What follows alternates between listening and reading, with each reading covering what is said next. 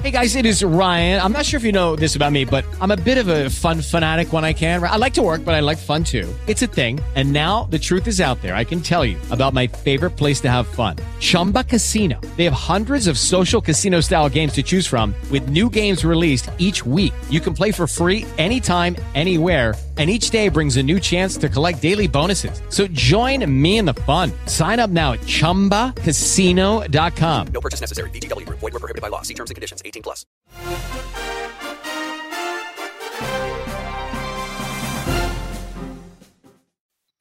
Hey, everybody, and welcome to this edition, a special edition of the Sunshine Boys podcast. Joining us, of course, are the Sunshine Boys themselves, Joe Henderson, Ira Kaufman. Tim Williams is with us from Boston, and Ira is on site for Super Bowl 51 in Houston, Texas, where he will be making the case for John Lynch, former Tampa Bay Buccaneer star, to get into the Hall of Fame. Ira, welcome to the show from beautiful downtown Houston, and I know it's crazy down there.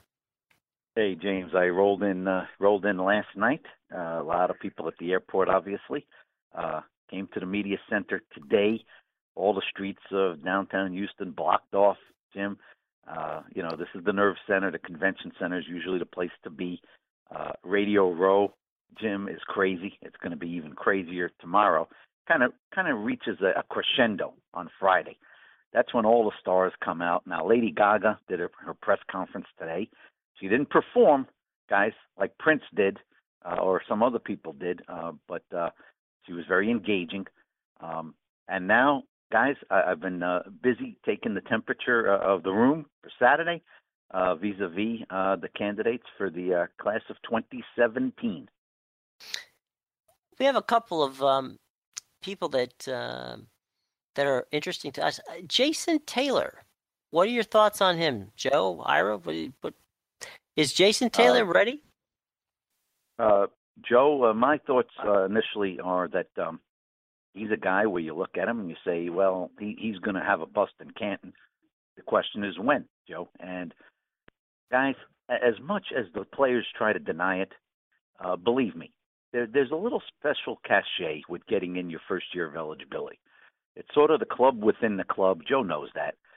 That's why it was so important to Warren Sapp in 2013. Brooks was a no-brainer, of course. So there's nothing in the bylaws that say there should be a pecking order, should be a queue, but it's sort of an unwritten rule that unless a Brett Favre comes along or a Barry Sanders, Jerry Rice, Joe Montana, somebody of that ilk, and maybe LaDainian Tomlinson is of that quality. But if you're not, you probably have to wait your turn, guys. That's just the way it is. How about Isaac Bruce? Yeah, I would think that's right. I'm sorry, I did my usual cutting up of Joe's voice. You lead into me and then you cut me off. I'm just saying.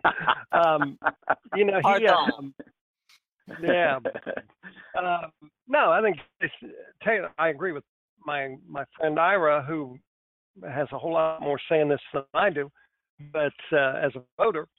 But yeah, I think Jason Taylor will be in the Hall of Fame, just not this year. Other people ahead of him in line, and that's just kind of the way it works. Isaac Bruce, what do you think? Isaac Bruce, wide receivers, it's very difficult, guys. Andre Reed, Tim Brown, Chris Carter, they all had to wait their turn. Terrell Owens is still back for a second year. People can't believe he didn't get in last year. Isaac Bruce, definitely not this year. Very much of a long shot. Down the line, possibly, but he could be sort of a 5-year project. Could be. Very cool. There's one name on the list here, guys, that baffles me as to why he isn't there. Maybe Ira, you and Joe, Tim, can tell me why. How about Don Coryell? Well, it's funny you mention that, Jim. Now, Tim and Joe might not know this, but this year they've tweaked the rules a little bit. Now, usually there's 46 selectors. They're all media. Mm-hmm. This year there's 48.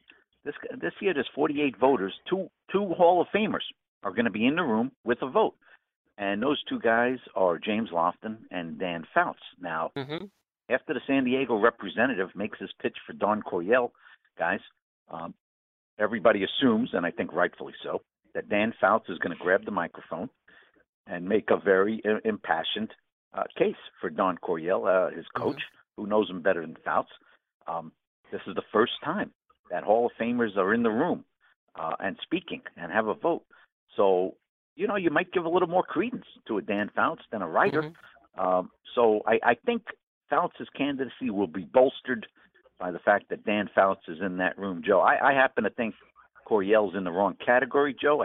If he was a contributor, I think he'd be a no-brainer. But as a coach, you got to look at his coaching record, and I'm not sure it's good enough. Well, I don't see any Super Bowl rings there, for one. And number two, he was an innovator. Give him that. Ira Coryell was, the precursor to what we see now. And it was entertaining, and it was effective. He made it to conference championship game. But, if you're going to be a coach, riddle me this, Ira. Would Tony Dungy have gotten in if he didn't have a ring? The answer is no. Well, there you go. You go. He would not. It's a shame because Coryell had a lot of. The coaching tree for Coryell was pretty amazing. By the way, Jim, there's an old Patriot that Tim probably saw play a lot. That's on the ballot. I believe it's his first year, and his name's Ty Law. Heck of a cornerback. Played big in big games. I believe he had a 3-pick game against Peyton Manning in the playoffs. Tim, am I wrong about that? He also returned a kickoff for a touchdown against the Steelers in 2001. It was a big reason that they got to the Super Bowl that year. He was excellent in combination with a lot of guys, and he was the best player on that defense for a long time. Ira, go back to Don Coryell for a moment. Who was his last game that he coached against in the NFL? Don't tell me you're going to say your beloved Bengals. Your beloved Bucks. My beloved Bucks. Oh, my God.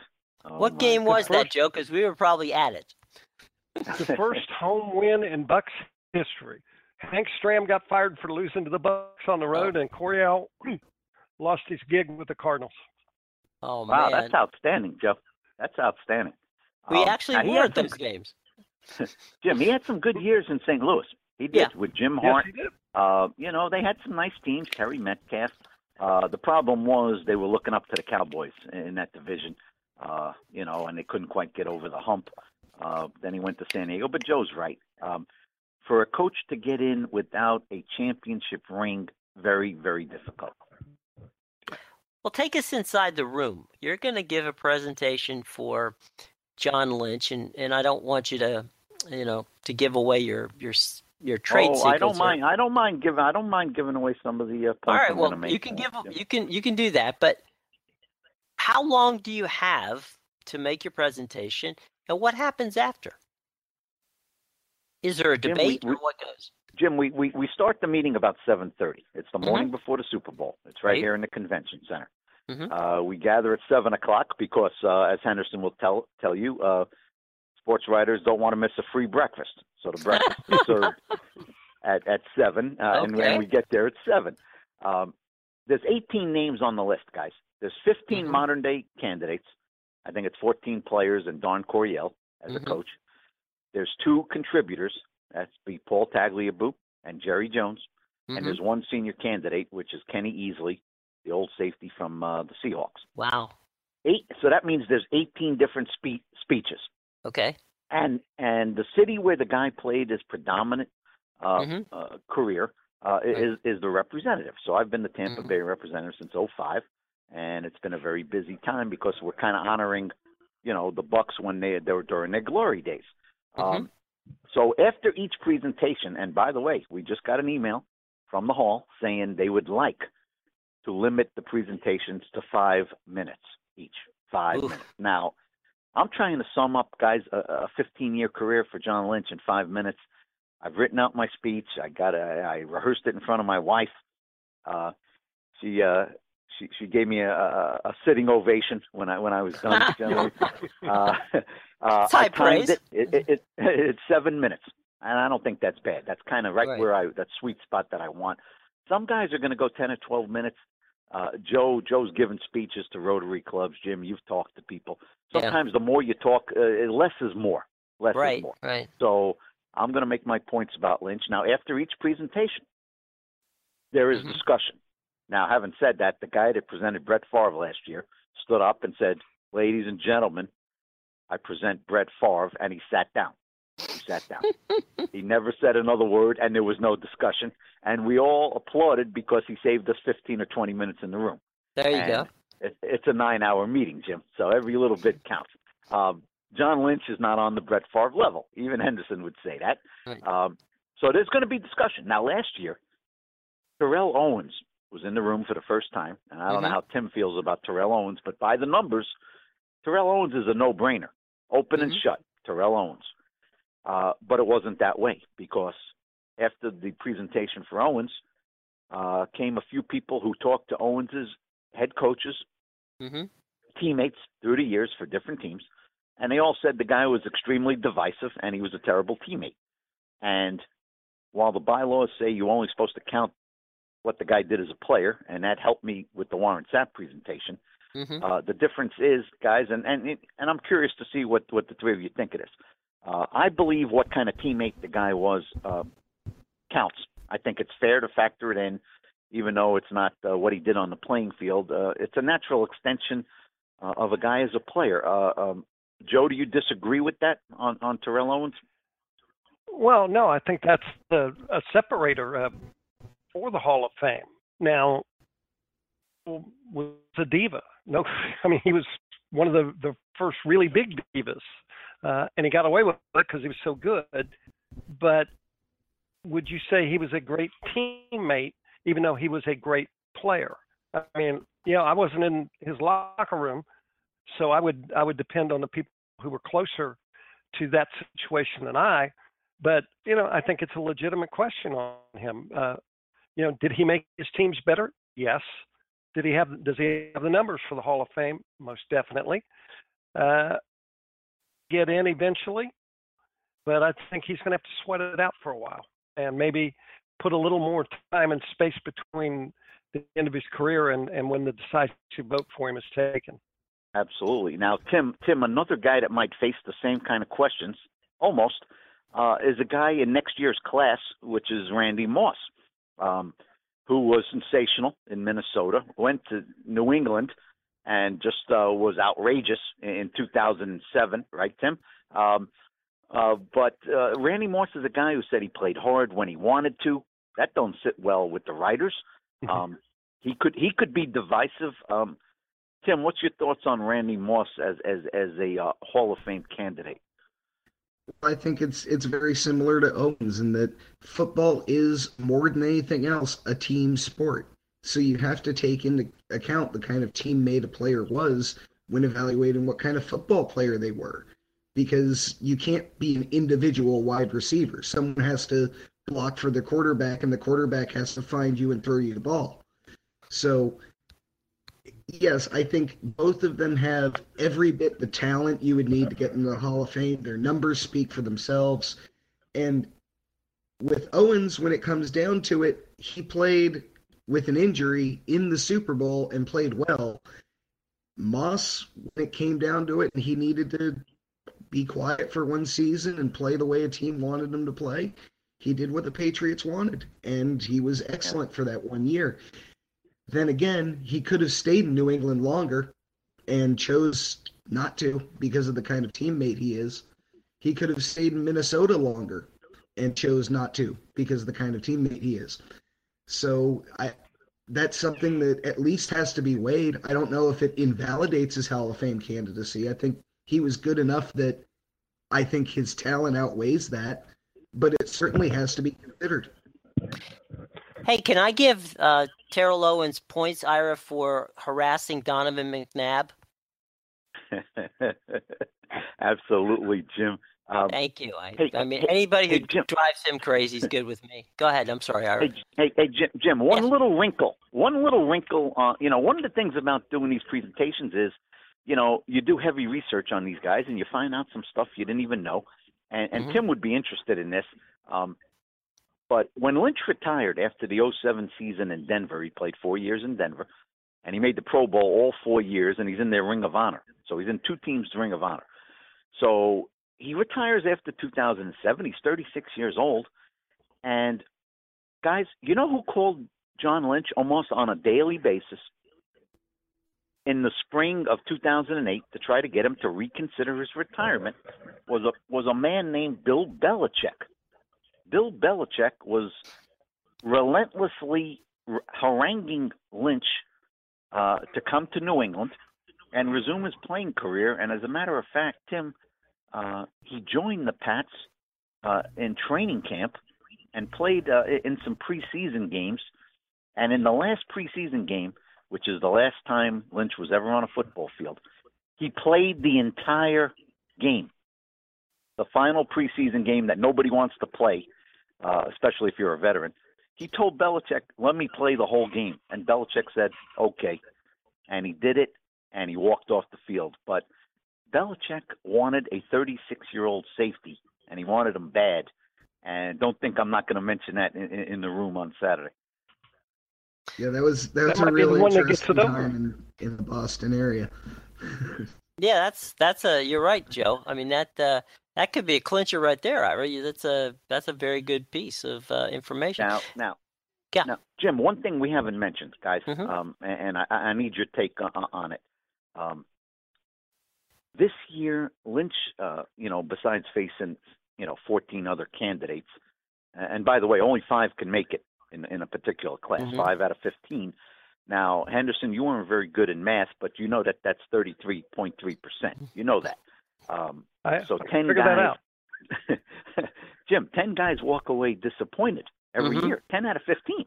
So the fans have to realize that when they say, how could so-and-so not get in? My answer always is, who do you want to take out? But, right.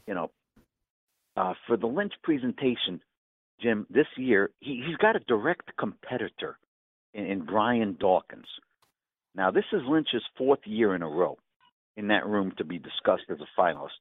This is Dawkins' first year of eligibility. He's a first-year candidate. Tim, by the numbers, Brian Dawkins has it over John Lynch. I can't win the statistical battle against Brian Dawkins. He's all over the stat board. He's got 25 forced fumbles, 36 interceptions, 20 sacks. Lynch doesn't have that. So I'm a little concerned about Dawkins, and maybe, Joe, at the very least, they split the votes, and that's not going to help Lynch. So that's what I'm facing this year, and I have to make the argument that Lynch made more of an impact on a defense that was more iconic. I think we'd all agree that that Buck defense was one of the great ones for that length of time. And guys, Lynch played a vital role. So do you guys see Brian Dawkins in his first year flying right past Lynch and taking over that spot? Do you see that happening? I actually could, unfortunately for John, who I really respect as a man and as a player. But you remember where Brian Dawkins played his career, and he's up there with, he's seen twice a year by the New York media. He's seen by the Washington media. You've got Dallas, that whole Dallas. And those guys they're gonna be naturally, I would guess, predisposed to say, but what are you talking about, Ira? This guy's got better numbers than your guy. And what I would think of with Lynch, and this doesn't get mentioned nearly often enough, I think, was everybody credits the Bucs defense turnaround to when Brooks and Sapp arrived, and certainly, their presence in Canton shows that. But it actually started the year before when John Lynch got there, and he began to get that secondary, which, as we all realize, Ira, we saw enough bad football over the years, was a leaking sieve. He began to really kind of change the attitude back there, and then when they got more depth around there, the Bucs took off. But I think the rebuild started with John Lynch. I really do. Let me ask both you guys. Dawkins didn't play in a system like the Tampa 2 that that That's right. that you guys are talking about. So it's a little bit of an apples and an oranges kind of thing, in so much as, John played in a system, Dawkins played more of a freelancer. I think that's a tremendous point, Jim. I wish you were in the room with me. You'd be making that point right with me. But I think that's outstanding. Lynch played in a very rigid system. He had a certain role, eighth man in the box sometimes, shadow the tight end sometimes. You're right. Dawkins had a lot more freedom, and I think that led to better statistics. Now, guys, I have spent much of the day talking to Hall of Fame selectors, and while I'm not politicking, I do want to know what the temperature of the room is going to be this Saturday. For instance, in New Orleans in 2013, when I got to town, I was told directly by some of the selectors with Warren Sapp, you got your work cut out, Kaufman. You're in trouble, Kaufman. And I found out, much to my dismay, that these writers, a significant number of them, they wanted to make Sapp grovel. They wanted to make him wait. They weren't going to put him in his first year. So I had to quickly put the focus on Sapp, the football player, which I did. And by the way, Jim, I know this is your podcast. I don't like to use tough language, but this is how I did it. Go ahead. And Joe knows this, but I've heard in doing my research. Great story. And Joe knows the story. But Tim, in doing my research on Sapp and talking to different people, I happened to call Keyshawn Johnson. He was in Los Angeles, and I just ran it past him. Keyshawn, what do you think about Sapp? Should he have a bust in Canton? And Keyshawn said, "Yeah, he's a Hall of Famer. He's an asshole, but he belongs." Nobody said it's a Hall of Nice. It's a Hall of Fame. And Tim, when I hung up the phone with Johnson, I turned to Martin Fennelly, our columnist at the Trib, and I said, "Martin, I now have my opening for my Sapp presentation because first of all, now I don't have to call Sapp an asshole, which he was. I got Keyshawn to do it, and then I add the final line, it doesn't matter. It doesn't matter." And once I knew that the focus was on Sapp, the football player, I felt pretty confident because he was a two-time all-decade player. And by the way, guys, one more thing to throw into the mix, and this could be problematical for me on Saturday. Might be. But Dawkins and Lynch, their careers, while not quite an exact match in terms of the years, it was the same era. And guys, Dawkins was one of two all-decade safeties for the 2000s. Lynch was not. And I know that's going to come up certainly by the guy from Philadelphia that presents Dawkins. And that's a tough one. On the surface, that's a tough one. Dawkins was all-decade. Lynch was not. My answer is going to be that some guys' careers don't fit very neatly into one particular decade. And I think that's true. Lynch retired after 2007. He retired. And Dawkins played throughout the 2000s. So, Joe, that's going to be my answer. We'll see if it's effective enough. Well, check me on this if I'm wrong, but John played under Tony Dungy, and did he play for Gruden? Yes, he played for Gruden. He also played a year for Sam Weiss, too. And Shanahan. That's it. And Shanahan, yes. Okay, so, and then you talked about Belichick wanting him. You got three amazing coaches, all want the guy to play for them, all want him to play in their system. Yes. He walks away, not only a star player, but somebody who three winning organizations wants. That's got to tell you something about the character of the guy. Absolutely. Now, I'm going to leave you guys with this story, and I'm going to let you guys dissect the Super Bowl, which you're so good at. But I got a little story for you, and you're all going to appreciate this. But picture your humble servant, Ira Kaufman, Sunday night. Here I am, got a slice of apple pie, a little pistachio ice cream, gentlemen. I'm watching a rerun of Everybody Loves Raymond, and all of a sudden, my phone starts to beep. And I look at it, and I see 49ers hire John Lynch as general manager. And then the tweets go crazy. And I turn to my wife and I go, you're not going to believe this. Here I am. I'm finalizing my speech for the guy. Right. And then I send Lynch a text and I say, John, you're not supposed to scoop your presenter. That's what I said. And then I said, congratulations, Ira. And he called me the next day. And he kept this thing under wraps, guys. Nobody knew about this. No. I called Dungy. Dungy didn't know. Derek Brooks didn't know. He went underground. Now, guys, I don't think this is going to affect anything in the room. Joe, I think, agrees with me. It shouldn't, Jim, but you never know. I'll tell you this. I got the 7-minute speech. It's written out. I do not refer to it in any manner. Zero. And I don't think I should. No, and I think that the point you made, Ira, is that, again, that speaks to the kind of person John Lynch is. If he can walk out of the television booth and walk into being a general manager, that clearly tells you that they have, great respect for his ability to evaluate talent. Henderson, how can I get Jim Williams in the room with me on Saturday morning? How can I do it? He's making a great point. You're going to have to rewrite your speech, I think. You got to get in about the defense. You got to get in about talent evaluation.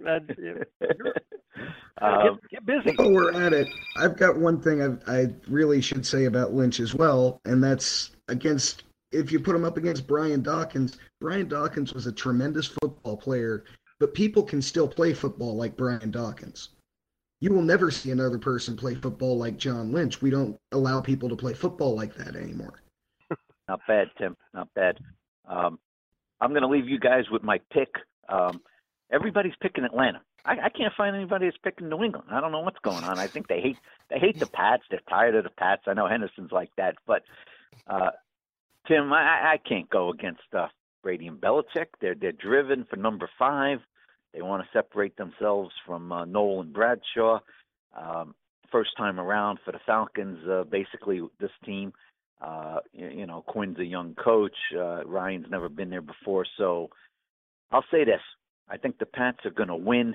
But, Tim, I don't know if you agree, but Atlanta will score its points. Atlanta will score its points. This is, New England's not going to win this game 24-7. That's not going to happen. This is the best offense in football for a reason. They spread you out, and they give Belichick a lot to worry about for these 2 weeks. So, guys, I'm going with New England, and we'll see what you guys pick. I'm going to listen to the end of the podcast later, but I'll go with the Pats to make history. Ira, we really appreciate you joining us as always, and you almost hit that 30-minute on the nose. So you've got this, you even got your broadcasting skills done. You may be able to take John Lynch's place in the broadcast booth. But have a good time. Have a good time in Houston, and we'll see you next week. When we talk next week, gentlemen, I'll give you the full behind the scenes of what happened, and I'm either going to be a little depressed or I'm going to be pretty jubilant. A very special thanks to Ira Kaufman, who was in Houston for Super Bowl 51, and he will be doing his voting tomorrow with the 48 other voters, and he'll be making a case for John Lynch to get in the Hall. We hope that Ira comes through and that John is able to make it to the Hall of Fame. For Ira Kaufman in Houston, for Joe Henderson in Tampa, for Tim Williams in Boston, Massachusetts, I'm Jim Williams, your host for the Sunshine Boys podcast. Until next time, we hope you enjoyed the Sunshine Boys.